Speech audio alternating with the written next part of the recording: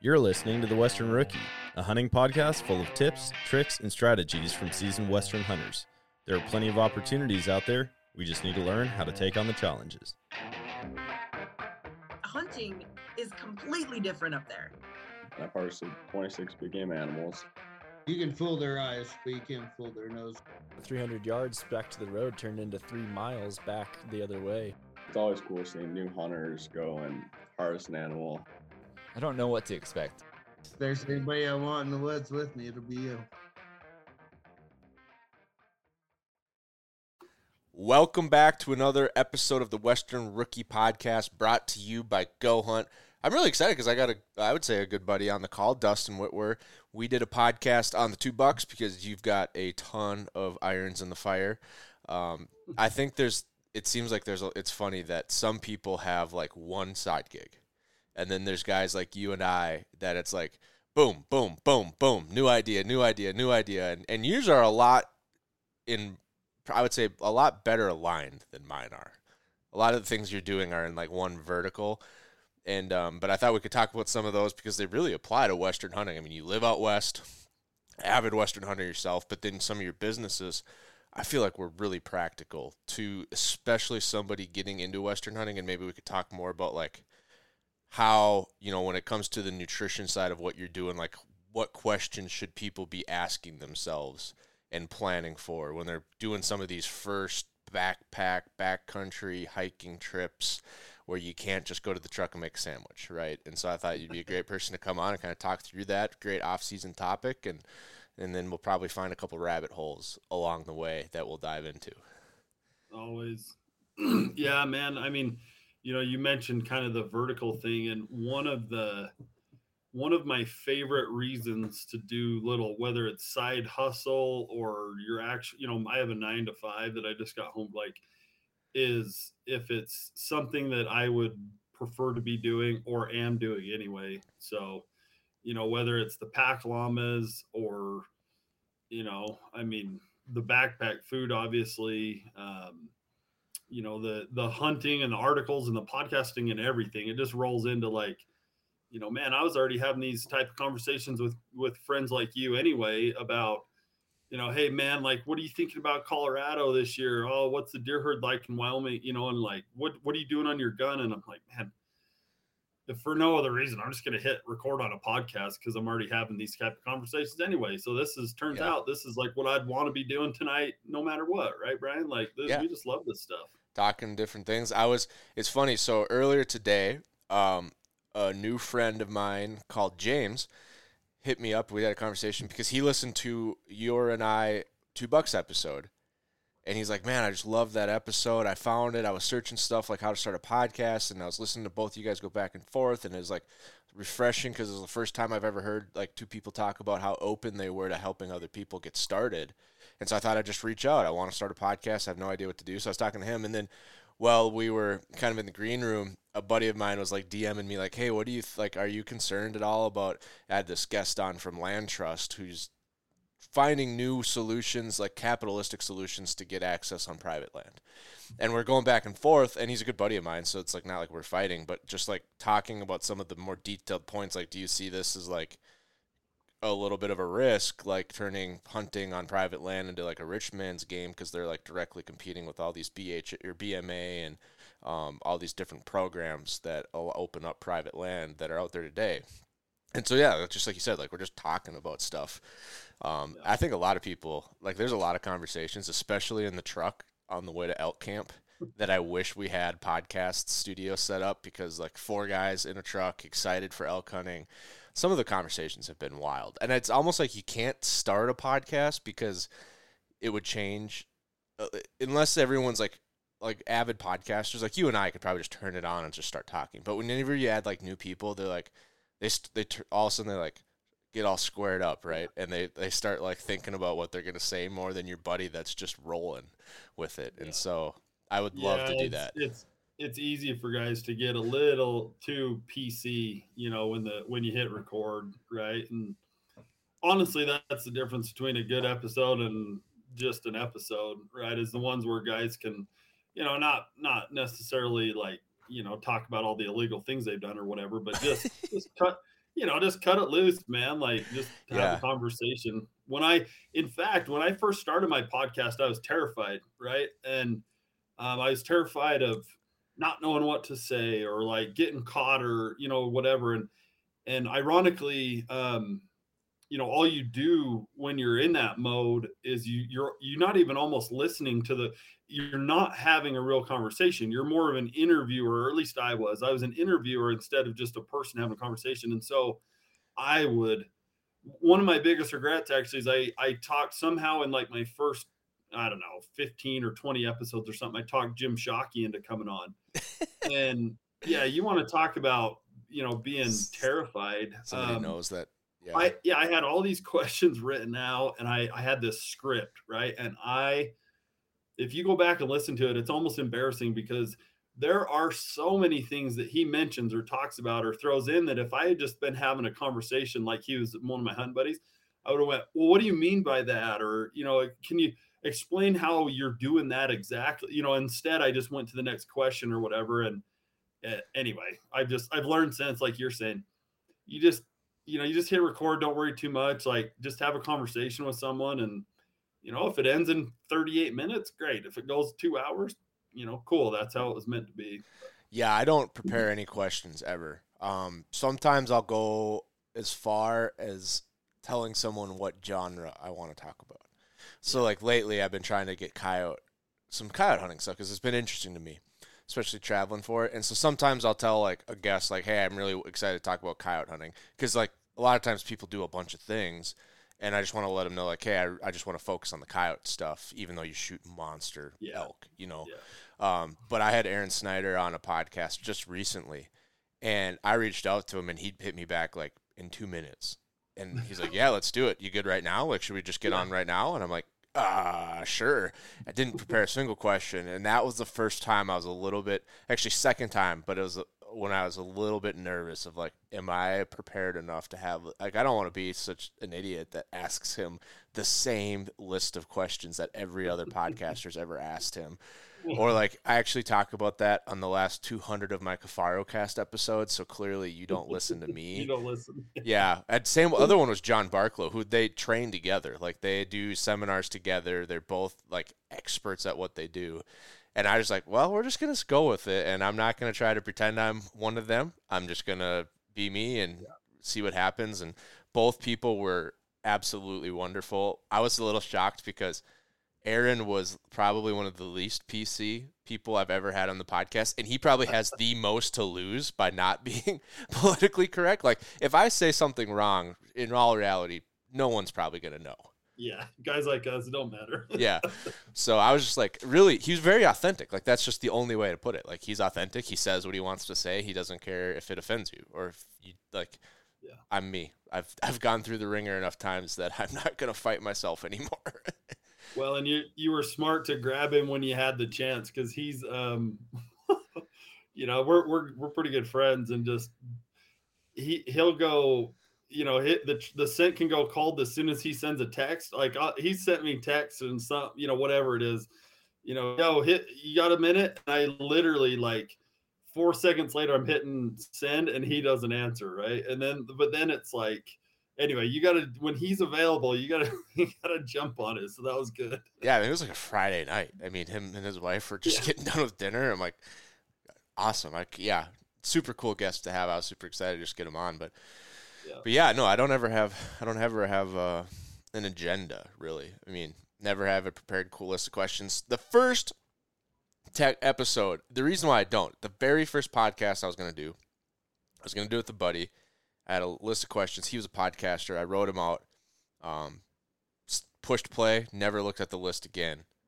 Had a great episode. I'm like, well, that was stupid. And so I never did it again. And it's like, why would I waste my time writing out questions that I'm never going to ask?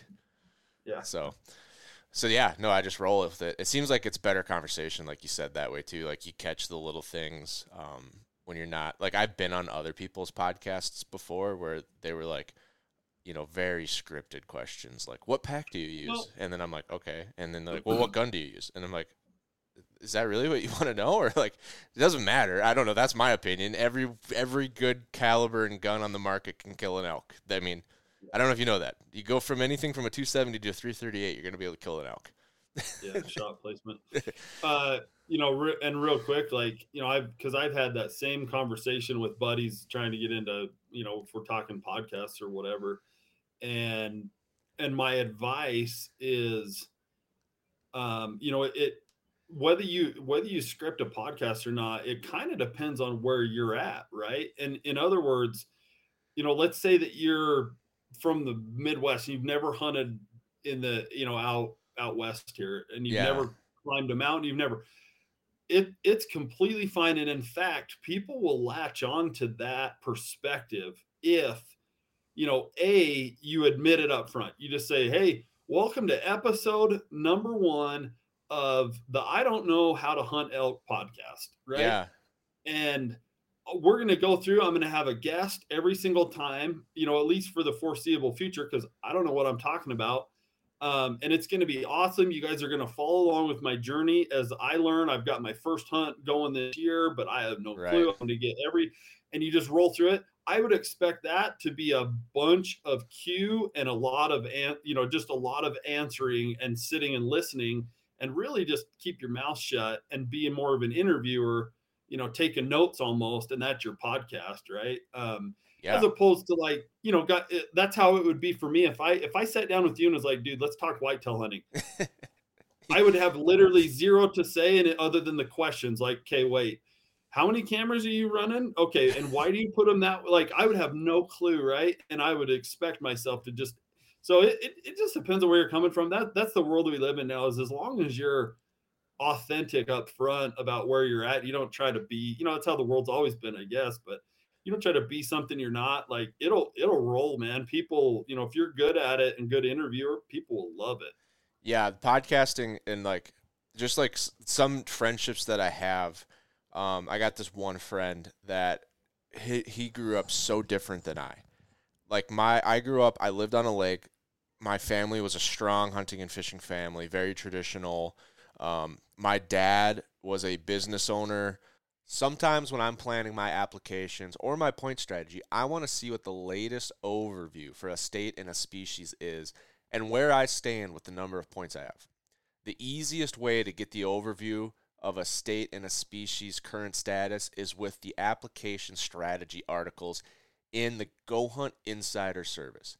The team at Go Hunt puts together the application strategy articles each year for application season, and it has the latest update for that animal, the conditions in the unit, such as drought or snowfall levels, changes to the state, and details about what you can expect with the different ranges of points you might have. I use these articles for both my current season applications and when I'm looking at those options for a 10 to 15-year draw tag in a special unit. The application strategy articles are a great place to start when you are planning your fall and deciding which states and animals to apply for. Head over to gohunt.com and check out the application strategy articles and all the tools you get with your Insider membership, and you'll see why I love Go Hunt Insider so much.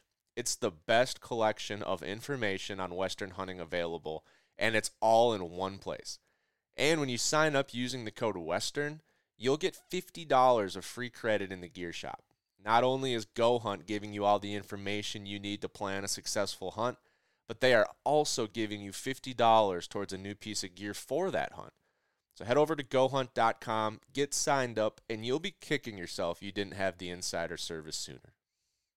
Entrepreneur, he taught industrial arts, he had a semi-trucking business, he owned gas stations, he owned rental companies, and he was very I said this wrong once. I said handsy. What I meant to say was like handy, right? But my guy, he's pretty handsy, and someone's like, "What do you mean?" But he's very handy, and so we fixed everything myself. So I learned how to do everything from him, like from sandblasting the fascias on gas stations to fixing pumps and anything inside. I mean, literally how to build houses, and so. Between all that, like this friend, like I'll do something and he's like, "Why'd you do that?" And I'm like, "Well, it's the shear bolt broke. Like it's just a bolt. You should put it back." He's like, "Oh, I thought we had to like take it in and get it fixed." Or like, "Well, I'll do something hunting." He's like, "Wait, why does it have to be this direction?" And it's like, well, if you face a camera, and any direction but north, you're gonna get sun. Like especially east and west, you'll get sun. The sun will set, and you'll just get like 40 pictures in a row of the sunset, and it just blurs out your camera. I actually think it wrecks your sensor eventually too. And if you go south and you point it too high, you'll get them still. So like I always try to point my cameras north, and he's just like, Yeah. And so it's like it's really evident. Like I actually know a bunch of stuff, and then you go talk to someone like Aaron or John, and you're like, oh, I know nothing. Yeah. Well, so, here we are. I sucked you into the talking technical podcasting stuff, and I guess that's it happens. I don't know. Well, we've had podcasts before. I knew that we both kind of banter and go, and so I don't try to put too many reins on it. I did want to talk eventually about food and nutrition. I'm not a foodie. I'm not. I enjoy cooking. But I never like follow the rules. And so like we'll be doing a recipe and it's like, oh, we don't have that, and we're halfway through the recipe. It's like, well, we're just gonna do it without, you know what I mean? Like I'm not a chef. Did you grow up poor? Not poor, but definitely like home style country cooking. Because my wife's that way a little bit, right? Like, and it's why I love her, right? She's, she grew up they were just humbly poor, right? Just didn't make a lot of money. Happiest family I've ever been a part of, right? But she's that way. Like she will just be rolling through, cooking something, and it's like, oh, we'll just use this instead. And I'm like, no, that's not how it works, right? Like, so I'm not a foodie either, but I have a little decency, right? Yeah, no, I think there's good years and bad years looking back now. But yeah, like we never went hungry. I can't say that we were poor because there's people out there that are hungry. But yeah, no, so I was like, me and my wife cooking this recipe the other night, and it's a new fish recipe. We're making like basically like a grilled tuna fish sandwich, but it was with crappie and then like sourdough and like golden, whatever. And like we're like, no, that's not right, and this isn't right. And it says this, and she's like, I don't know, it doesn't really matter. I'm like, yeah, but we say this every freaking time, and we never follow the recipe. Like, we always want to try new stuff, yet we never end up following the recipe, so we don't even know if it was a good recipe. It's like, for once, let's just follow it the way it's supposed to be, so we know whether we like it or not. Yeah, and exactly, right. And I didn't connect the dot there very well, but like, because of that, my wife, they just had to do that kind of stuff, right? Yeah. They just had to say, hey, like, and you learn things like doing that way. Like you learn like, if something's too thick, you can do this to thin it out. Or if it's too thin, you could do this. Or if you don't have flour, you could substitute maybe cornstarch. Is that the one? I don't know. There's things you can we don't have any flour to, bread these fish. Well, you can use crackers or cornstarch or this or that, and you just figure it out. That's a good way to put it. They were very resourceful. Yeah. Like, and they lived, 2 hours from any major city too. So that compounded, like, it was just like, hey, we'll just go with what we have and we'll make it work. Can you believe that like a majority of Americans like don't have a freezer? Like, you talking people that live in the city or whatever? Right. Like, so like LA has, I think, like 20 to 30 million people somewhere in there. Most of those people don't have like chest freezers or like standalone freezers. Like, when I say the freezer, I'm not talking about the thing that's at the bottom of the fridge. Oh, I got you. You know what I mean? Yeah, like a deep freeze. Like a deep freeze, yeah. And like people in New York City, like I think that like a fridge, like a small fridge, and they just like go find food every night or like get food on the way home. Like, it boggles my mind that people live that way. Eating out or whatever, yeah. Or eating out, yeah, for sure. Door dashing, but it's like, like when we're down to like our last 50 or 100 pounds, and hunting season is still like 3 months away, like I start to get a little worried. Like we need some more food. Like, let's start stockpiling. And that just blows my mind that people don't live that way. But that's a separate topic. Yeah. This last year, we finally said, our elk groups, like we've been talking about this every single year. We are going to spike out this year because we've been base campers, like big base camp, day hunting, come back to base camp every night. Never slept out elk hunting. I'm not opposed to it. I was never opposed to it. I was probably one of the biggest antagonists, though, because I'm always thinking, like, I don't want to go through all the work, bring out all the gear, unless it's, like, providing value. Like, if I just want to sleep in a tent that bad, I'll sleep in a tent. in the summer. Like, I'm here to Right kill next to elk. the Like, truck. I would like there's a lot to say for better food, better sleep, more comfortable camp for killing elk if you don't need to be back there. But this year we're like, oh, let's do it. So we did it. It wasn't that bad, actually. Ironically, like, you probably know this, like, it's not that bad. I could literally see my pickup from where we slept on the mountain. And so we were up 3 miles. I could just happen to see my pickup.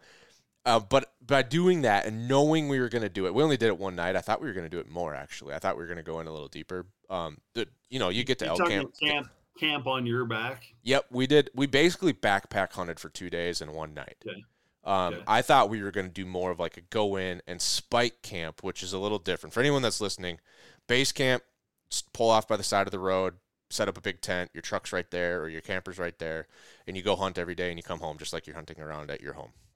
Spike camp is when you go into a predetermined or a spot that you find and you set up a camp and then you hunt out of that camp every day. Kind of like the base camp. Like, you're not technically moving it. You're just farther off the road. Hunting back farther.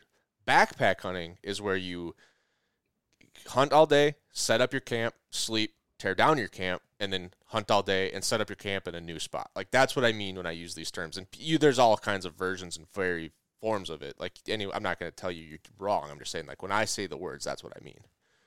Okay. But yeah, we did the backpack for a day.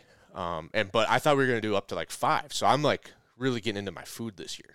And I'm like, I'm already not in the best shape of our group. Like, we have some Rocky Mountain goats in our group that can just run up straight uphill. And I'm not one of them. I'm more of the like slow meandering bison that'll never stop, but it'll take a while to get there.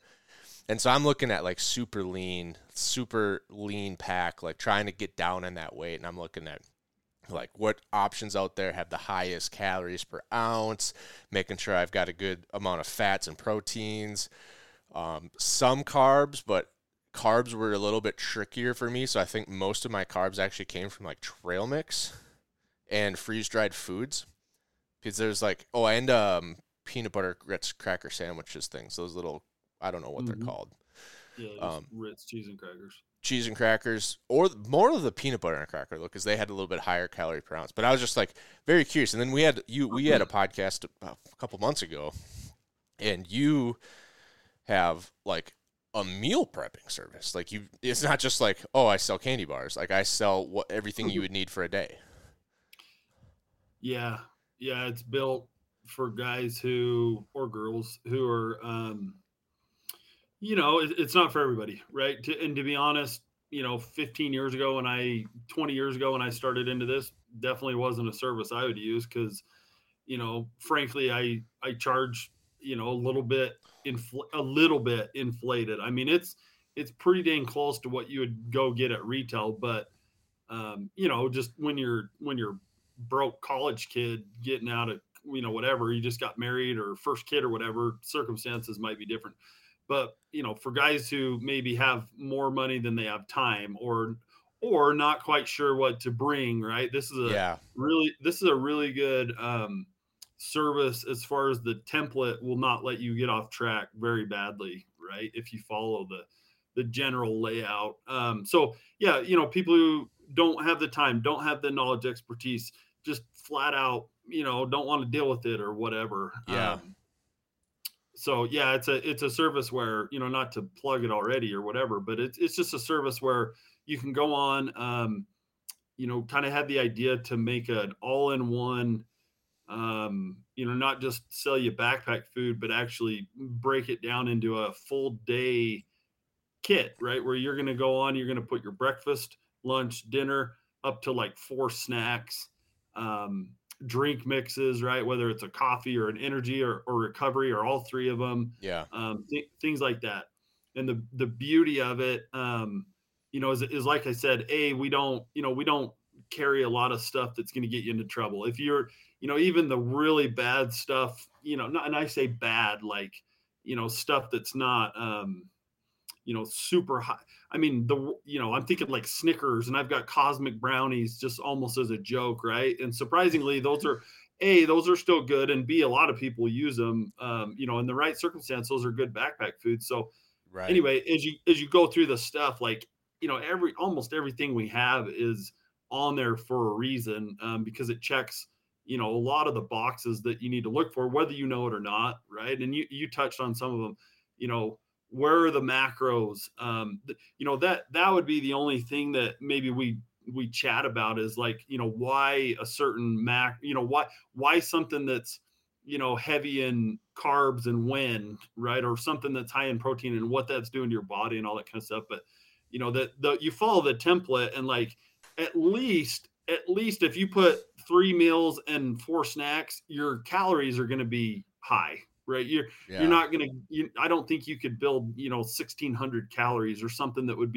put you in a deficiency. So, Right. That's at least a good starting point. And then, again, we could break down, the kind of the more whys and what's, more specifically or whatever. Right. Yeah. Because like when we day hunted, I'll just go with my past experience. So this episode is brought to you by Steelhead Outdoors. Now, everyone knows that Steelhead Outdoor safes are the only American-made, fire-insulated modular safes on the market. But you might not know that Steelhead Outdoors also carries a full line of handgun lockers, pistol boxes, and even custom vault doors.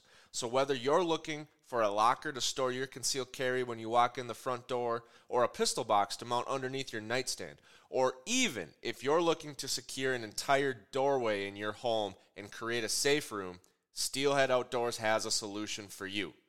You can tell the guys over at Steelhead are gun owners because they have the gun owner in mind when they design their products. Their handgun lockers are just the right size to store modern-day handguns with lasers, optics, double-stack magazines, and even a backup gun, while their pistol boxes are the perfect size to mount underneath your bed, your nightstand, or even in your vehicle. And when it comes to a custom vault door, they have designed a panic lock and emergency release so you can easily lock and unlock your vault door completely from the inside, meaning you are always safe but never trapped inside.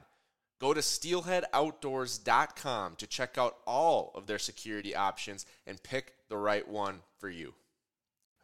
Typically we do group groceries. Everyone brings a meal to share, but basically lunches and breakfasts are basically group grocery runs that my brother typically runs.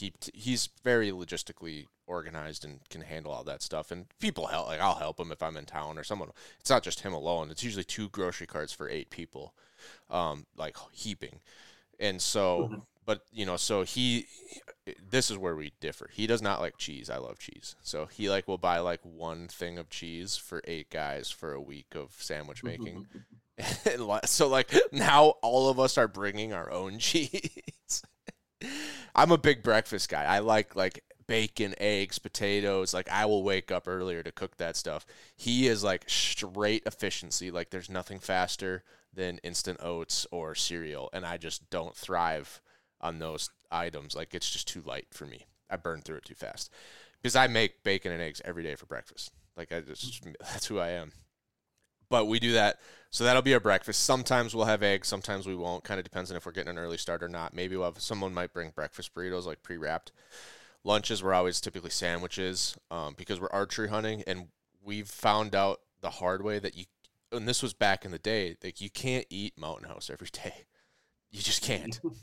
There's way too much sodium, and people are like, oh, they taste delicious. It's they taste fine. That's not the problem. On day 4, your guts are going to start to rumble, and on day 6, you're going to spend more time underneath the pine tree than you like. You're going to bring the entire thing of wet wipes. It just doesn't go well for most of us. And it's hot. No, we didn't really like putting hot food into our bellies when it's already hot out. And so we do sandwiches. And then at dinner, we'd come back to camp, and then we'd cook something bigger. So we were probably eating 1,000 calories up until dinner, and then probably 1,500 to 2,000, depending on what it was at dinner, which probably isn't the best way to do it. And so that's fine. We throw, it's just day hunting. You're elk hunting. None of us are athletes. We all feel banged up and sore and exhausted by the end of the week, no matter what we do.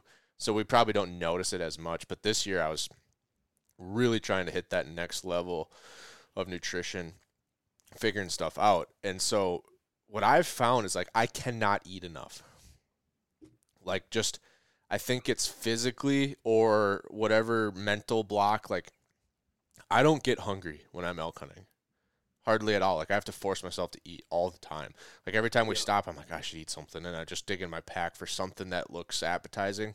But I rarely get hungry. And then I'll notice, like, if I'm not forcing myself to eat, like, I won't eat enough. And then I start cramping and I get dehydrated and Problems. problems. And so, like, I'm like, eat as much as you possibly can. Like, you cannot eat too much out here. Like, I've lost weight, a lot of weight on every elk hunt I've ever gone on. And I don't know if that's just me and my body type and my personality, but like, everyone in our group stops eating. Especially the hotter it gets, the less we eat, which is almost counterintuitive because, like, well, maybe not quite counterintuitive. When it's cold, I know you burn a lot of calories just to stay warm, but when you're hot, you're like sweating all day, like, and we move more. So I don't know. I've come to learn that, like, try to eat as much as you can because you'll never eat too much on an elk hunt. Yeah, listen, I doubt that if you're elk hunting properly, especially in September when it can be a run and gun a lot of times situation, and Right. you know, a 1 mile little jaunt quickly can turn into a 5 mile from the truck kind of deal, and up and down 3 canyons and stuff if you're actually into elk. I really doubt, like you said, there's no way you're going to ingest enough calories than what you burn, right? So that's why I like these little meal kits that come with a Right. whole day worth of food, right? Because you know, you can see, I literally label, you see it when you order it, and I literally label on the outside how many calories are in there and the items. And then you know, just breaking them up into a day's worth of food, it kind of gives you the end goal, like, hey, I need to get this whole thing down by today, right? Like, this thing needs to be, you know, and obviously I have my dinner at night, my freeze dried or whatever. Yeah. But all these little snacks, like, I have to kind of, you know, and whatever, right?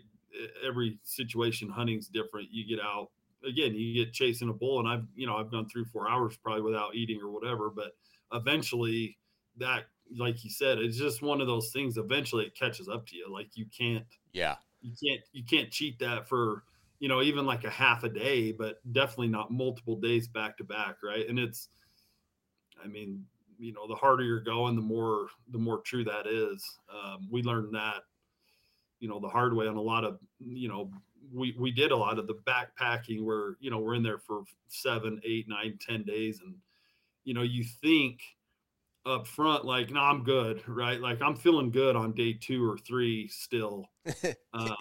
Yeah, right. And then and you're stacking, you're like, oh, I didn't even eat all my food today, and you kind of feel good about it, and, you know, whatever, sometimes that can work in your advantage at the end, but it's definitely better to, you know, if you're going for 8 days, it's better to pack 9 full days worth of food and rip through all of them, and I ended up carrying 2 extra pounds of food, who cares, than it is to, you know, only pack 7 and then only eat, you know, 5 days worth by the end, because trust me, it doesn't work. Like, No, you start falling apart fast. I mean, I did a solo Colorado hunt, and I've told the story a couple times, but the mental thing was hard, and I was sleeping out of my truck because we started getting blizzards, and I didn't want to keep setting up the tent and tearing it down every day.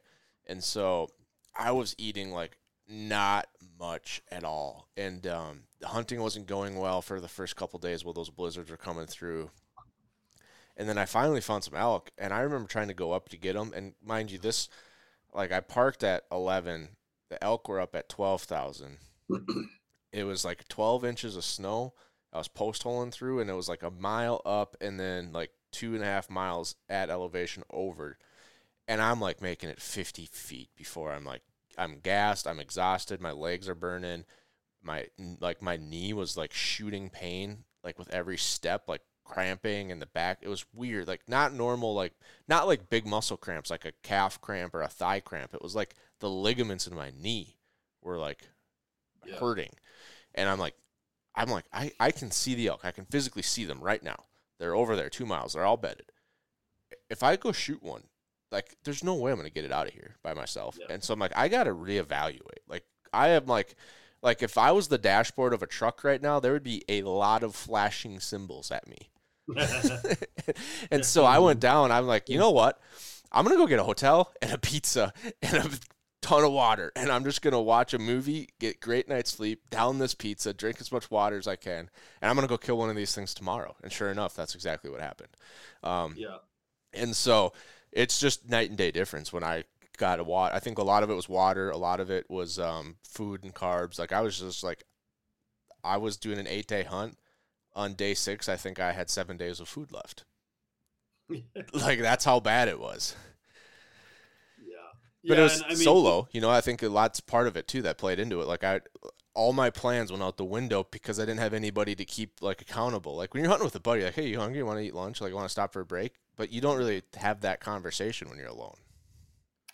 Yeah, and I mean, really think about what your body's going through. Again, let's just picture like, you know, you're going on a week-long elk hunt or whatever. If you're doing it right, if you're very good at all, or you've gotten the right position, you know, like if you're in the right area and you're into elk, your body is literally going through, you know, the equivalent of, you know, a marathon, right? Or whatever. Like it's like you're in the Tour de France, right? Like you're every single day back to back to back to back to back to back. You've got to wake up and climb the mountain, drop into the canyon, climb up the ridge. You know, and again, like you said, that's all just without killing something. And then the work really begins, right? Yeah. So you have to you know, my buddy that I work with is he runs every once in a while. He'll get a wild hair and he'll run one of these ultras or like a 50, right? Or he'll at least train for them, right? And you realize real quick, and he even told me, you know, because I have the food thing, and he was kind of like, hey, about it. You know, he's like, I realized real quick, man, like the art to this whole thing isn't anything other than the food and the fuel. Yeah. Right. The reason that these guys that, you know, can mentally stay with it are so good, you know, obviously the training and the stuff has to be there. Like, listen, if you're sitting on the couch all year and you think you're just going to go get the right food and ingest all these calories and it's going to magically get you up and down the mountain, that's not what I'm talking about. Nope. Right. Like, right, there's a huge assumption that you're literally going to train your hind end off all year and get in real, you know, Colorado backcountry mountain shape. But all that aside, once you get there, if you've done everything you can, like the art to stand mentally and physically, but mostly mentally there, is keeping that food level up and keeping your body, you know, putting the amount of calories in and the right calories, so to speak. So it's, Yeah, I've always wondered what typically goes first because they affect each other. And I don't want to be like woke, but it's true. Like mental health versus physical health on an elk hunt. Because I know there's like a rubber band between the two. If one falls off the cliff, the other's falling off the cliff right there with you, right? Yeah, I don't know I can't tell you the scientific connection, right, between like when your body gets depleted, why your mind quits all of a sudden. But in my heart, I know that's the case, right? You like, even though your body feels like it's done, it goes to your head and you're like, you know, you'll start talking to yourself. We've all been there, right? Like, right. You start looking for excuses like, well, exactly. I need to get back to work, or I need to get home, or I got this other thing I need to do, or, you know, maybe, you know what? It did look better over by the truck, actually. I think there's going to be elk back by the truck. Yeah, and listen, your experience, your example worked out, right? You ended up getting back into the elk or whatever, but like those elk could have easily just been gone 4 counties over the next day, right? Oh, it was different elk. I just found different elk. Yeah. Still, it worked out. So, yeah. Even more so, right? It worked out, but you mentally talked yourself into like, I could, but I'm going to go back. I better go back and get a pizza and go to the hotel, right? And it was maybe physically the right decision at the time. Yeah. Right. But it's because I let myself get to that point to begin with. Right. Yeah, 100%. Exactly, right? I mean, you'll tell yourself whatever the H you want to tell yourself of what the reasoning is, and it'll sound so good. Like, oh yeah, it'll sound so good in your head. It'll make so much sense. And like, oh, the wife's got this thing, or like, you know, I'm like, oh frick, like I really do need to go out and call my grandma, like have it, you know. And it's like in your head on the mountain, you're like, you're 100%. Like, you would shoot someone if they tried to talk you out of it, right?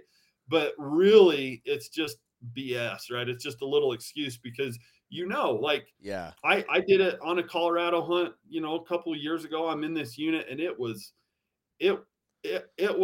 I still make this mistake of, I got Google Earth, so to speak, right? I get in there and I look on Google Earth, and I'm, this is a solo deal for a muzzleloader hunt. And so I'm like, oh, I'm going to, in hardcore backcountry, but I'm like, I'm going to go down this big drainage, and then I'm going to go up this side, and I'm going to be into all these epic dude, I got there, and it was just like they say in the stories. It was like, I couldn't even scale that if I had the gear, right? Like, it was so unrealistic. And anyway, I end up making this huge other loop, like this big 10-mile deal. And I get back almost to where I started, like 2 miles from the trailhead or so. And there was one more basin from there that I was like, I knew, and I still know to this day, I probably would have found the deer I was, in my head, the deer I was looking for was there. And I know he was there because it was the spot. It was still relative. If I had gone there on day one, I would have made it, right? But after I made this huge loop around because I didn't get to go where I wanted to.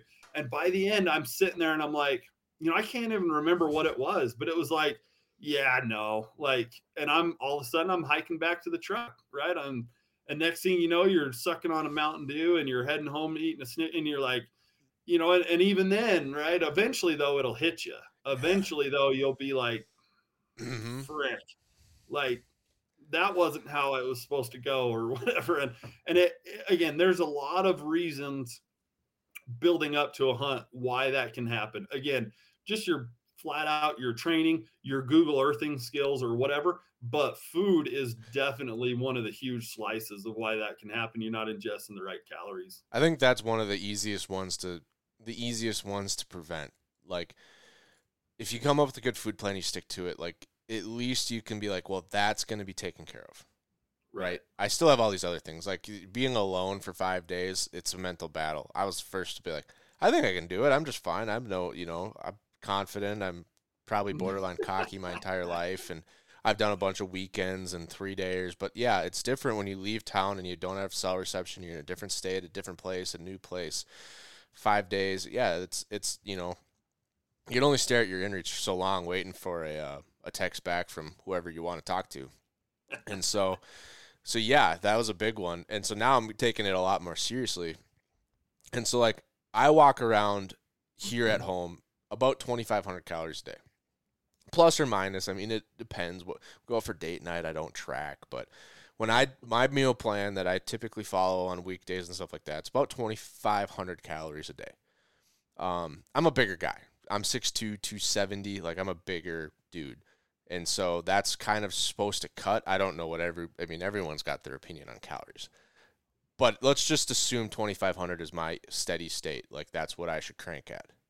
What do you do when you go elk hunting? Do you pick that? Do you add 1,000? I'm obviously you don't take anything away, but, like, what's your strategy? First of all, I go deer hunting when I'm elk hunting. And that sounds like a joke, but here's the thing, right? Is all that being said, one of my favorite things about Maverick hunting blinds is the ability to customize the blind for your needs. With the Booner Blind series, you can customize your window orientation and get all vertical windows, all horizontal windows, or even half and half. You can even build your blind so all your vertical windows are on one side for those close-range archery shots, and all your horizontal windows are on the other side for your long-range rifle shots. And when it comes to customizing the look of your blind, they've got an entire line of accessories. They've got options to camouflage tint your windows and stencil kits to make your entire blind camo, and bow holders and gun holders for the inside of their blind. They've got everything you need to make your blind perfect for you. Click the link below and head over to maverickhunting.com to get all the accessories you need to customize your Maverick blind. I've learned it depends on the hunt. It depends on the person, and it depends on the hunt, and it even depends on your goals. And let me explain, right? When I was bow hunting and when I was younger, we would go into we would go into the backcountry in Nevada, and it was the real deal. It was 10 days backpacking. Oh yeah. And there were deer everywhere that we would have shot, right? I was not nearly as picky as I am now. Yeah. I was 20 something, okay? And we were 2-3 stalks a day if you had it in you, right? And we would come in, I was in much better shape.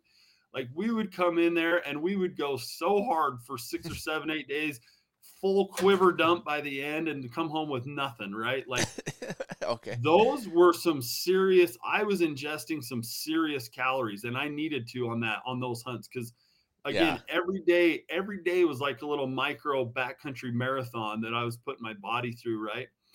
Well, on the flip side, now the way I deer hunt, especially if it's with a rifle, but even with a bow, I know what I'm after, something that's almost a unicorn. And so the chances of me finding it and actually leaving, now I'll move a lot to go to different vantage points to try to find him. In glass, but you're not running. You're not I'm like not in a running. hustle. And, yeah. And those movements, like you said, I can go at my own pace or whatever, and I can keep it pretty low.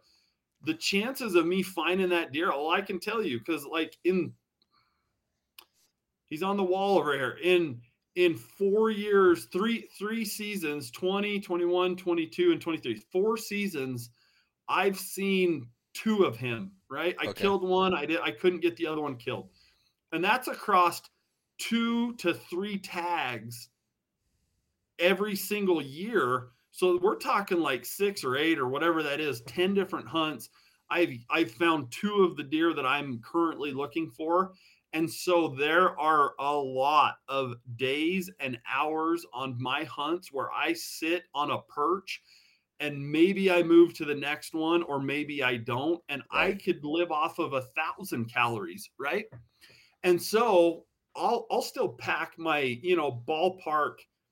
If it's like my Wyoming backcountry deer hunt, frankly, I'll go light. I go in there. If I go in there with 2,500 calories per day for 7 days, I will 100% end up stacking food at the end, because I just don't do anything most days other than climb to this peak real quick. But it's nothing like when I was backcountry hunting, archery hunting deer back in the day and putting on all these strenuous stalks and stuff. Sure. Okay.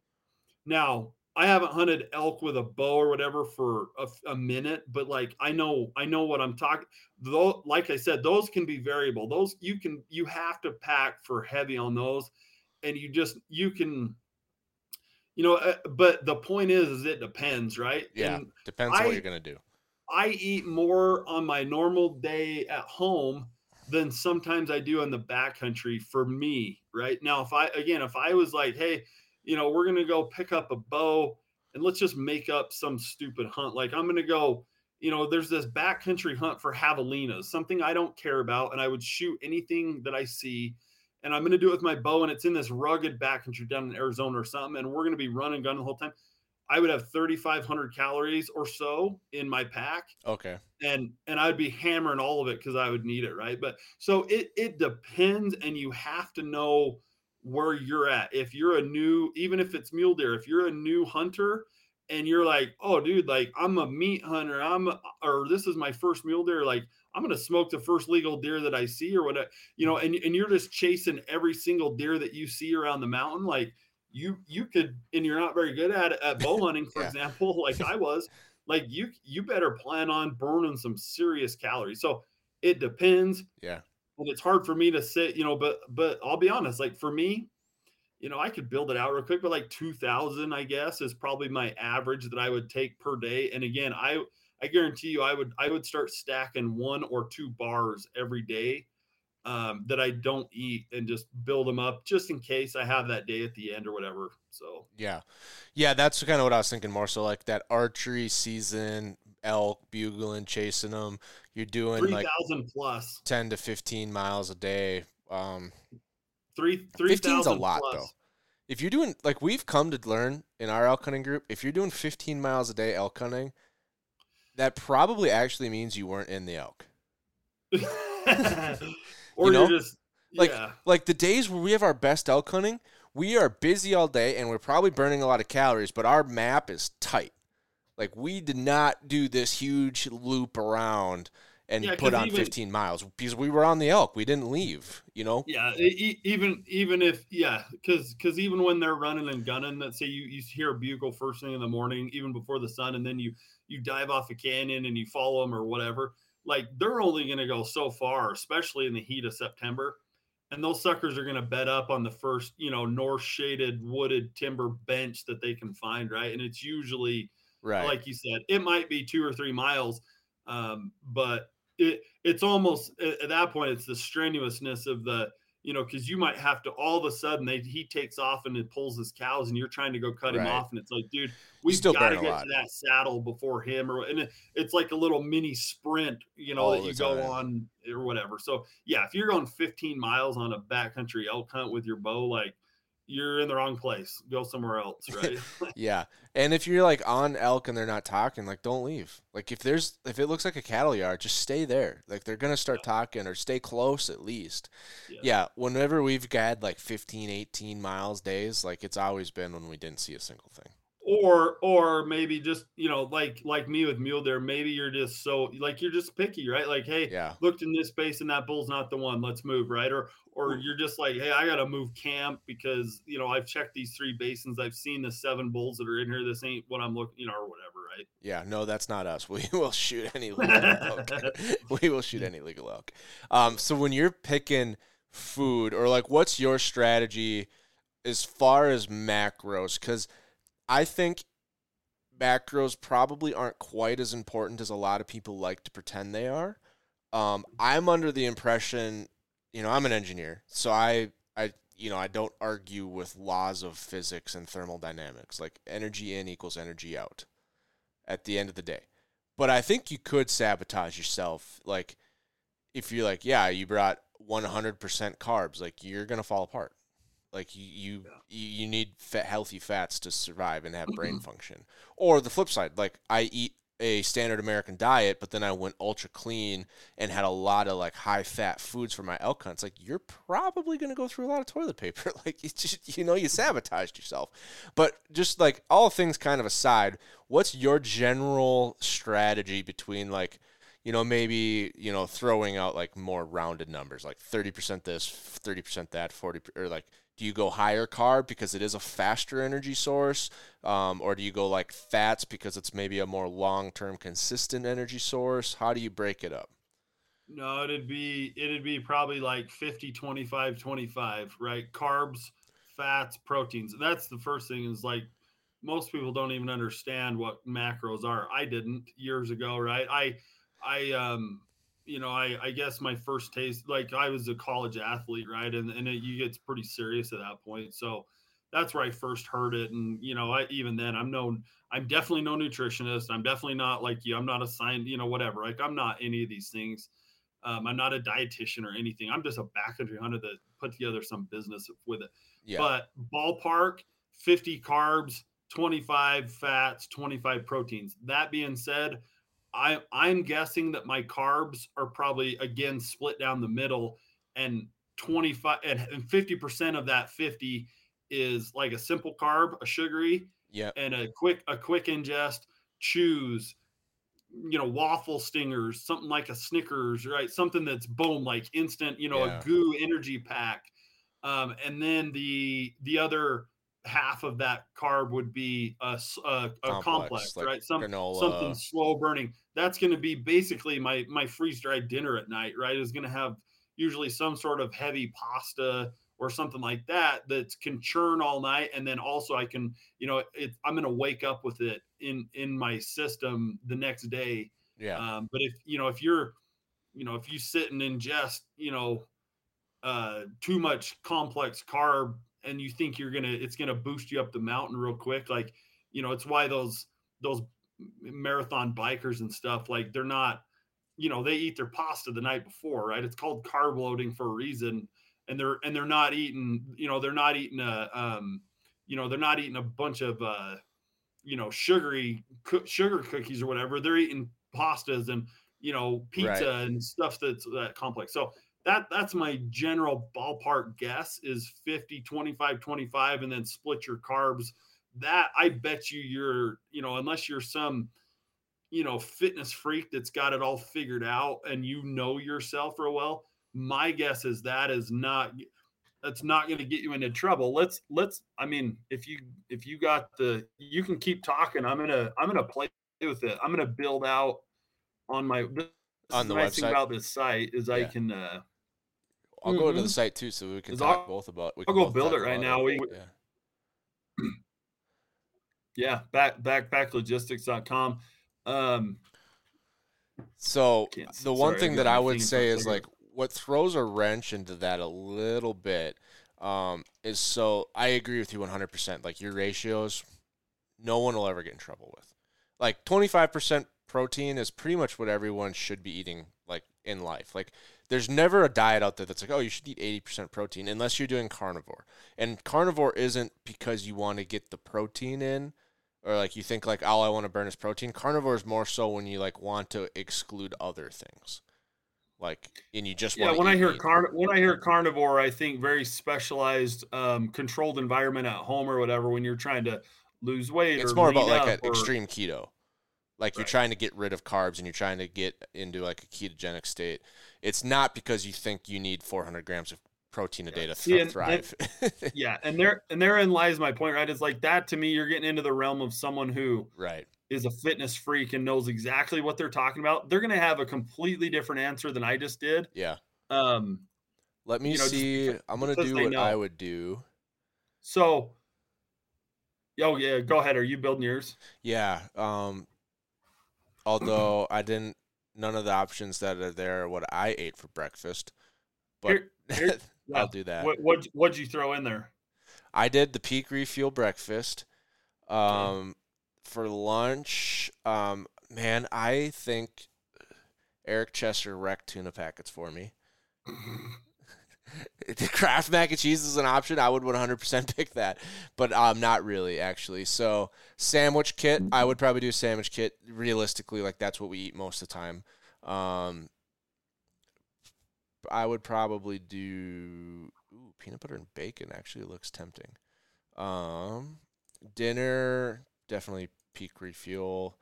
I did the chicken Alfredo on our backpack hunt, the Peak chicken Alfredo. It's my all-time. It's probably my all-time favorite. That's the one I picked. I'll do a Mountain Ops performance bar because I'm on the Mountain Ops social media team, so I gotta throw them some love. Chocolate mudslides, our favorite. I'll do Jack Links because I love jerky. Actually, hold on, let me see. Yeah, I'll probably do a Jack Links. That's pretty close. Original. Snack number 3, I'm going to do... Is the Ritz crackers just Ritz crackers, or is it like cheese or peanut butter? It's a cheese usually. Cheese and crackers. I'll do that one. It's like the little 6-pack, right? That's got the cheese in it. And then this is actually getting remarkably close to what I actually took. I'll do the trail mix. So, did the original coffee. I'm not a coffee person.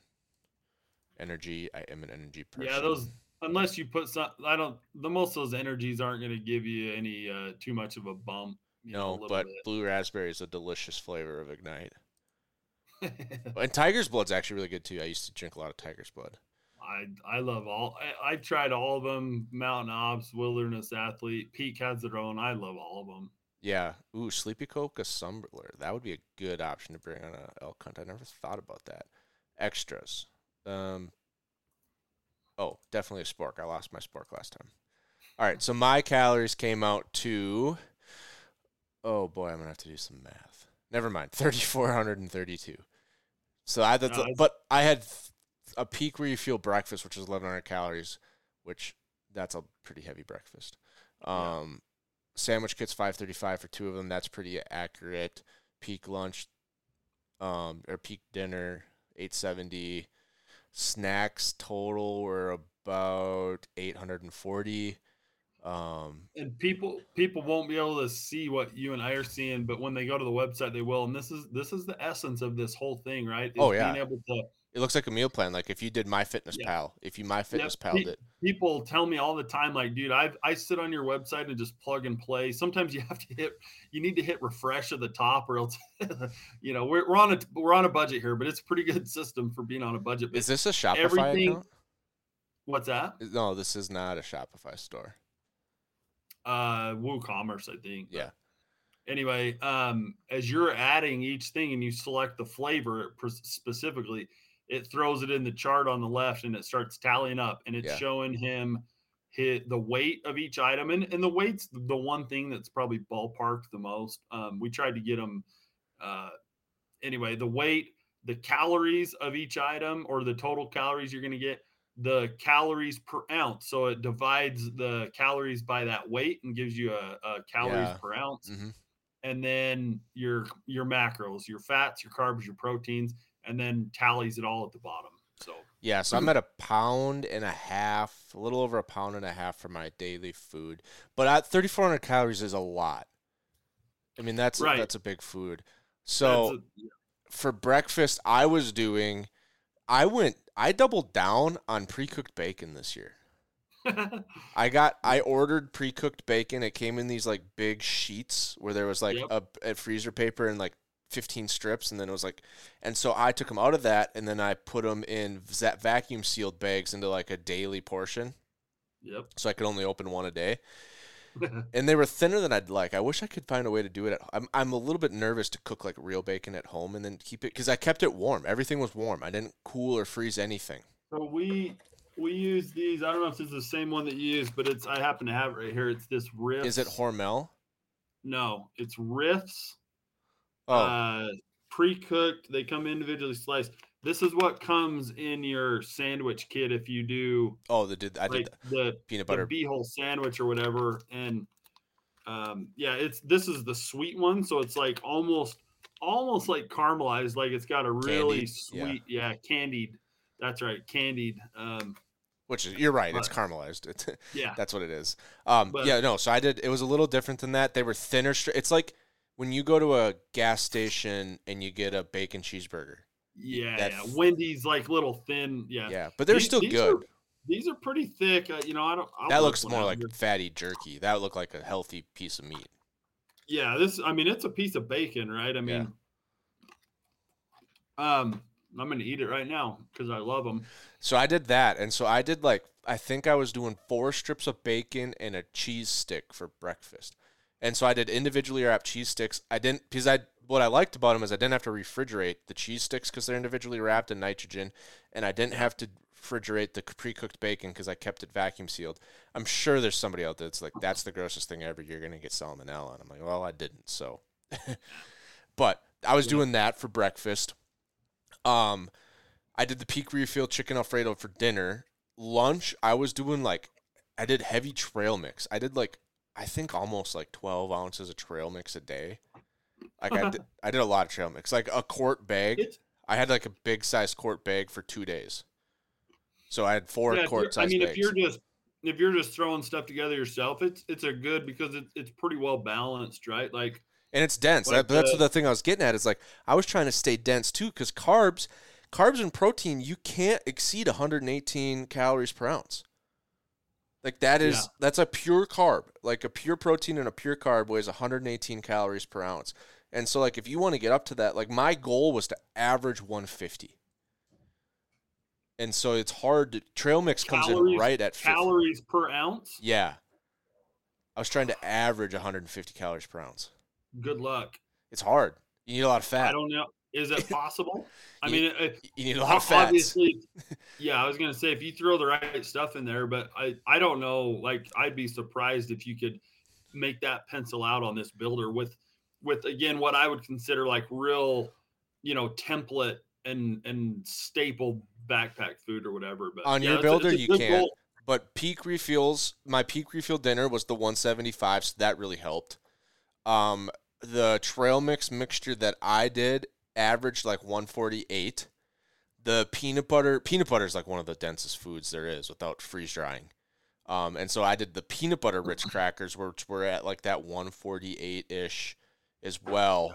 And then fatty bacon got up there, because you need fats. Like in order to do it, you need to have fats. And so like the nuts were denser in the trail mix. I make my own trail mix because I think there's a scam in the trail mix industry where they'll put like 1 or 2 flashy ingredients on the bag, and then they put a bunch of shit in there besides that no one likes. And so I just go buy I buy peanut butter M&Ms, and I buy cashews instead of peanuts, and I buy good raisins, and then I buy I did a TikTok on it. You need a crunchy, a sweet, a sour, and a chewy, I think. And so you put all those together, and I make my own, but it came out at like $149 or $150 an ounce. It was very hard. I don't think I actually did it. That was just my goal. Like I was shooting for it. That's a good goal. I mean, and most of that's not freeze dried. Like if it was all freeze dried, it'd be easy. Every freeze dried meal is easy to come out to 150. But yeah. I mean, I've been plugging and playing here, but like this would be a typical kit that I would build. Oatmeal in the morning, green belly for lunch, super high calorie. What is green belly? It's like a full blown meal version of a bar, right? So it's not a bar as much as it's like. Can I grab one real quick? Sure, yeah, go for it. I'd love to see one.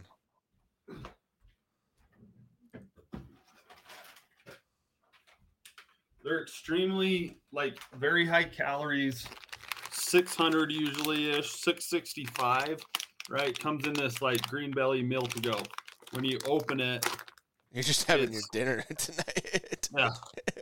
Listen, the real honest dirty secret is I just got into this backpack business to eat food. I do all these stupid reviews every time. My wife's looking at me from the corner yep.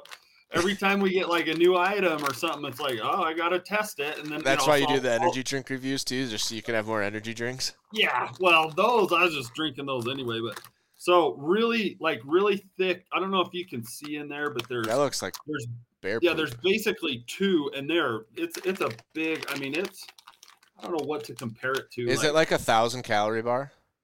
665. Yeah, but that's like a baking recipe. What do you mean? Like 1,000 calorie bar is like a bar that your wife might make if you're going to a Super Bowl party, and it's like granola and M&Ms and peanut butter, and so it's like a super dense bar. Okay. But theirs is relatively light and fluffy. They have a lot of you can tell there's like a Rice Krispie-ish type of a feel to it. It's not super dense, but there's just a lot. There's a lot to it. And it's relatively clean. Like that's the they're going for being. Oh yeah. I mean, it's not like chocolate and peanut butter. Well, I'll tell you, tapioca syrup, dried apricots. Apricots. Yeah, dried apricots. Apricots. Apricots or apricots? I call them apricots. I've never heard someone say apricot, but welcome to Wyoming. They're apricots. Okay. Brown crisp rice, right? That's that kind of fluffy deal. Okay, yeah. Brown rice flour, peanuts, peanut flour, gluten-free oats, environmentally sustainable palm oil, just in case you're wondering. Okay. Honey, agave nectar, so real natural type stuff, right? Real good. Peanut oil, sesame. A lot of guys will take these, and we have these options on the lunch and the dinner, because a lot of guys 665 calories, not a ton for a dinner, but it'll work, right? So anyway. Yeah. Okay. I put that on a peak refill dinner, and then a Mountain Ops performance bar, a Cars trail mix, fruit snacks, jerky, right? That's my 4 snacks. That's a very typical, pretty good mix. And then I've got a honey stinger chews and a trail pack recovery. But their point in case, right? I'm 320, and I've been plugging and playing here, but first of all, 2665 on calories. I'm telling you that if I had this exact lineup on a normal backcountry mule deer hunt, I would only eat half of that green belly meal throughout the day, or I wouldn't eat the Mountain Ops bar probably. I would end up stacking one of those 2 at the end of the day. And then my macros, not perfectly 50, 25, 25, but I'm 300-ish carbs, just over 100 fat, and just over 120 proteins. So pretty dang close to what I was thinking, right? Like a little more than double on the carbs of everything else. And so right in there, right? I mean, and again, you could change one item and all of a sudden it's going to be a little different. But anyway, I like how the sport comes up on the macros. the sport does? Yeah, it's zeros, but it comes up like it's listed as like the there's weight. no calories in a spork. You're welcome. Unless you eat it. I forgot my spork on the mountain. I had to borrow somebody's. So have you, by the way, I believe his name was, oh gosh, I should remember this. I'm so bad. Logan Taves, I believe, was from Alpine Ranch freeze-dried meals. I think his name was Logan Taves. That's one of the, I mean, I haven't had a lot of requests to bring in anything besides Peak, to be honest. Okay. And obviously I'm not sponsored by him. I'm a dealer, but Alpine Ranch was they're one of the most recommended, or, you know, again, I don't get they're very new. Very, very new. I think it is Logan. Taos. Oh yeah. Logan Taos. I know Logan. Yeah. Taves, Taos. I said it wrong, but yeah. Yep. I was just going to say, like, I had him on the podcast. Said, if you already know him, so you don't need to be put in touch, but I was going to say, like, I'm sure he'd be interested because he's growing his own freeze-dried meal business, anything to help. Yeah, for sure. They're I mean, I would dare say they're number one on the list to get in this coming, you know, we've ran this for 2 years now. This will be our third year, and it continues to grow, and we're definitely at the point where we can handle bringing on some more options. Two freeze-dried companies is a lot of inventory to handle for the volume we're doing, but Peak has a lot of options. I don't think Alpine Ranch has as many options so far. Yeah, it's probably 5 or 6 SKUs would be my guess. As long as it's not Mountain House. No, we're gonna steer clear of them. You mentioned something earlier about how tough they are on your gut. Like, I don't get that at all with Peak or these Alpines or these ones that are, you know, really well built and well made. I think like those Mountain Houses and Backcountry like they're just so much sodium and so much all the preservatives that they put in them. Really hardcore. But like Mountain Houses will last like, I think it's like 40 years now. Yeah, 20 we only years. Need them we only need them to last like 4 months. Yeah, and they will last longer. Like Logan talked about, he's like, the only way to really test is like, how long have you been around? And that's why Mountain Houses have lasted 20 years, because they've been around for 20 years, and they can open up a bag and be like, yeah, it's still good. So he's like, yeah, like we're at like 5, and like, you know, like that's all we need. Like we're not going to ever try to get any farther than 5. Like we're not a prepper company. We're a backcountry hunting company. Exactly. Like we're doing this for nutrition and weight, not for survivability in an apocalypse. Yep, exactly. Not doing it for food storage. Yeah. So no, that's really interesting. I think it's really cool. I like talking about food. I really liked how the bacon went down. It seemed to keep well all week. You know, I wasn't refrigerating it in camp even. Like I made it 2 nights before we left, or I packaged it up. And so it stayed air temp for 10 days total. Yeah. And it tasted just fine. The cheese, 10 days total. Cheese would get a little soft if it was warm, but it was fine because it's all individually sealed. I like that. The trail mix kept me drinking water, which I really liked. All that's really good.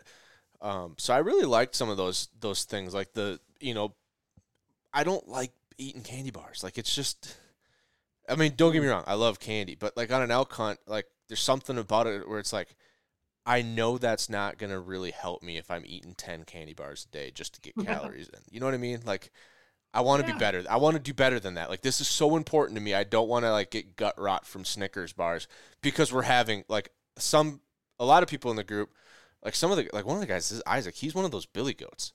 Like he can eat whatever he wants and he just does fine. But I know me enough to know, like, if I ate 10 candy bars a day, I'm going to be in trouble. He got rid of he's like, I've been carrying this bino harness for years. I've never used my binos on an elk hunt. And so by like day 4, he ditched his binos and he was putting snacks in his bino pouch. He could just open it up and eat it. And like literally, I walk in the next day and he's dumping a box of stuff in his bino harness. And I'm like, what are you doing, Isaac? He's like, I never use them anyway. I just want to have snacks. So No, and listen, that's a good, like, I don't know where we're at, but that's a good, real good punchline for this whole thing is you have to know yourself, right? Like that's kind of the Yeah. theme of this whole deal is like it's really, you can explain what macros do and what all, but like you have to know yourself and try, do not. It's one of the reasons I started a subscription box that we do yearly, right? Is I can bring in stuff that, we have a Trailblazer box, we call it, and it's a lot of it's just new stuff, right? I got random stuff behind me that's going to go out tomorrow, and Yeah. it's stuff that it's not what I carry in the store, and I probably won't ever, for at least in the near future. But some of it we throw in is the same stuff that we're going to cycle through a lot of the stuff we do in the store. You need to put your lips, if you don't know, you need to put, or if it's your first trip or whatever, you need to put your lips on some of this stuff, all of it, frankly, before you just rip into Colorado for 8 days and that's your 1 week of hunting vacation, and you're like, oh my gosh, like I don't get along with Snickers, right? I could hammer a Snickers 3 times a day. I'm like your buddy, right? Like Snickers would keep. I mean, you're not yourself if you're hungry, and Snickers will fix it. But no, it just is the point, right? It's the point is you need to know yourself well enough here. No one else can tell you, hey, you need to pack this many calories. Well, not everyone, right? You can only have this type of food. Well, that's not true. Like everyone needs to know themselves, and some of it you won't until you actually hit the mountain and do it, right? And make a mistake or whatever, and you hope it's not monumental or whatever, but you gotta know yourself and just think it, right? Think about it before you. And I never do recommend like we've been kind of talking about this, like if someone is like has no idea where to start and they're doing their first 14-dayer, right? Don't. I never recommend that. Do not start with First of all, your 14-dayer will turn into a 4-dayer. I guarantee you. You know what I mean? But like start with an antelope hunt. Start with a rifle mule deer hunt. Start with a base camp hunt. Maybe bring a spike tent and a spike sleeping bag and spend 1 night out or 2 nights out. Start very small. There should be no reason for you to not know what to eat on your first 14-day hunt, because by the time you get there, you should have been doing weekends and weeks and 4 days and 5 days and, a little spike and, lots of stuff building up to be able to get to the point of 14. Saying that from experience, I did an 8-day by myself and I made it to day 5 before I had to get a hotel and get back in the game on day 6. Yeah. Like it's hard.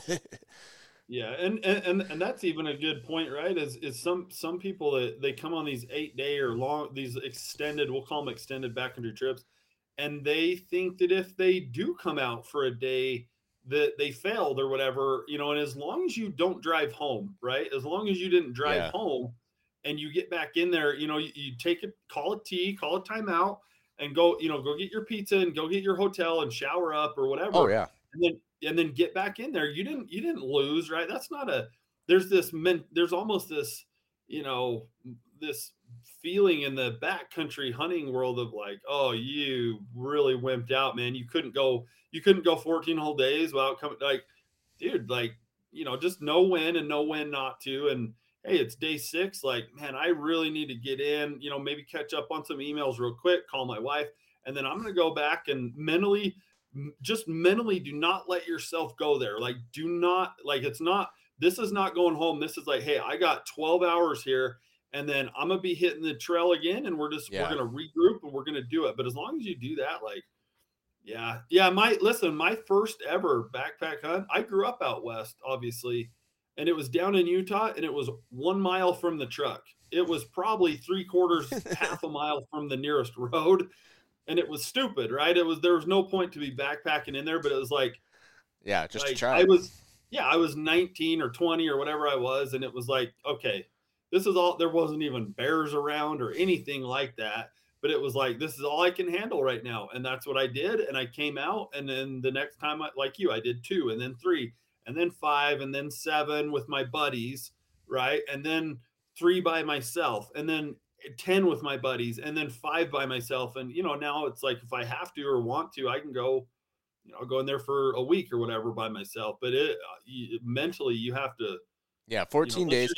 I don't know if I've met anyone yet. Maybe Aaron and John Barklow would be the only two people I would say, like, I could ask them if they've done a true 14-day by themselves. But even Aaron was like, you run out of food. Like, I don't want to carry I don't want to do that. And he's one of the most hardcore people I've ever met. Yeah. He's like, I don't want to do that. Why would you do that? Like, if I'm in 14 days, like, I probably wasn't in the right spot for 13 of those days. Like, yeah. You know what I mean? So he's like, yeah. And he's like, I've been out long enough where we had to get airdrops on sheep hunts before. Like, a client was running low on food and paid the $2,500 to get an airdrop. And so it's like, we've been there a while, but like, why would I want to do that? Like, I don't need to anymore. Those type of hunts, that's more of a logistical thing than. Yeah, that was a sheep hunt in British Columbia. Yeah. Exactly. If they had been 6 miles from the trailhead and their truck was there with more food, they would have done that, right, or whatever. So yeah, it was like 25 miles, and they didn't even. They shot the ram the next day, so they didn't even bring it all out. Yeah. So but yeah, just A, knowing yourself. B, set realistic expectations here. Try this stuff out. I know out in the East or the Midwest, it's really almost impossible to do like little mini scouting trips, whatever. But maybe there's maybe you're in Tennessee where I just was on a trade show, and it's, you live out there, and it's like, hey, there's a 3-mile backcountry here that we could go to do this stupid little, the mountains aren't the same, but I could get the same experience mentally, or, burn through some food, gear, right? We didn't get into like all your testing of gear should be done before you go on these big trips or whatever. But yeah, anyway, just being smart, and then knowing when and when not to worry about, like, it's all right if I pack out for a night or whatever, right? Yeah, no, strong proponent of mid-trip breaks, whether that's a sleep in the morning, get to bed early at night, get a hotel for a day. Yeah. Strong proponent of a scheduled intermission. Yep. Yeah. Yep. So, well, awesome, man. I thank you for being here and sharing some of the stuff. I'm not even going to say it's a promo. I'm just saying it is kind of cool to go on the website and build, like, I would say, even if you aren't the kind of guy that would pay for that and you would just go buy everything yourself, like, it's a helpful tool just to be like, if you did this and this and this, that's what you would end up with. And if you want to have the peace of mind, just order it that way. But it's fun, like what you've built there, to just play around with the macros and just see, like, oh, I was planning on doing 3 meal preps or 3 freeze diets a day, but like, oh, clearly I don't have to. And those are expensive. Like, that's the most expensive part of any food system is the freeze-dried meals. Yeah. And so, yeah, it's a really cool tool to have. Yeah, by all means, like, please get on there and play with it, whether you're using it for us or for your own. I honestly just hope that it brings value to anybody that wants to use it. And again, whether paying for our food or not, it doesn't matter to me. The website's built. So yeah, you can go on there and do your own little deal and then apply it to your own little kits or whatever you want to do. And I'm going to make my worst meal possible and see what it turns out as. see how addicting it is. It's like you just sit and keep going through it. What if I added this? What if I do that? What if I'm doing like my least favorite of like what I could possibly pick for each of these things. Oh no, wait, I forgot one. What's the tuna creations for? Is that dinner? I need to work on that I need to make a kit out of it. It's literally just the tuna packets, right? It's like probably about 100, 110 calorie, just, tuna. You might, I don't know. Anyway, I need to kit it with something. Like, I don't know if guys would typically have that with just like Ritz crackers or a tortilla or something, but I think Chester does it plain or with a tortilla. Yeah. I think that like everyone does tuna packets and honey stingers because one person did it on YouTube once, which I think is him. Like, he's kind of the OG Western YouTuber.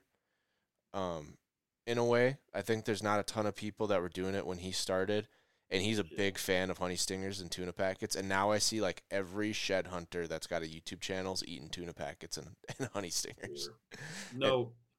No comment from me. But are you not a fan of them, or do you love them? I'm just neutral. I'm neither necessarily. I don't watch a lot of their stuff. But I meant on the tuna packets and on the honey stingers. Oh. I'm just, to me, I'm like, why is everyone like, oh, tuna? Ugh. I'm not a tuna fan.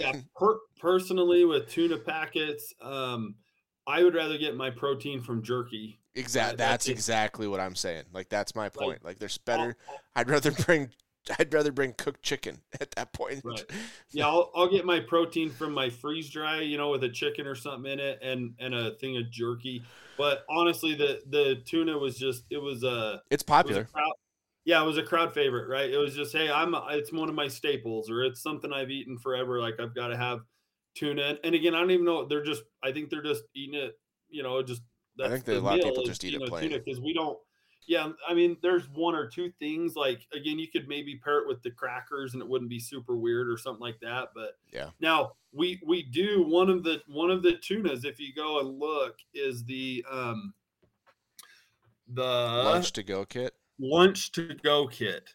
And so if you geez, where does that labeled under? Oh, it's under the lunch duh. Yeah, lunch. If you go get that one for your lunch, then you get the flavors, and that lunch to go kit is the full blown, the crackers and the mayo and the whole plastic container, right? I can grab one real quick. Like a Lunchable?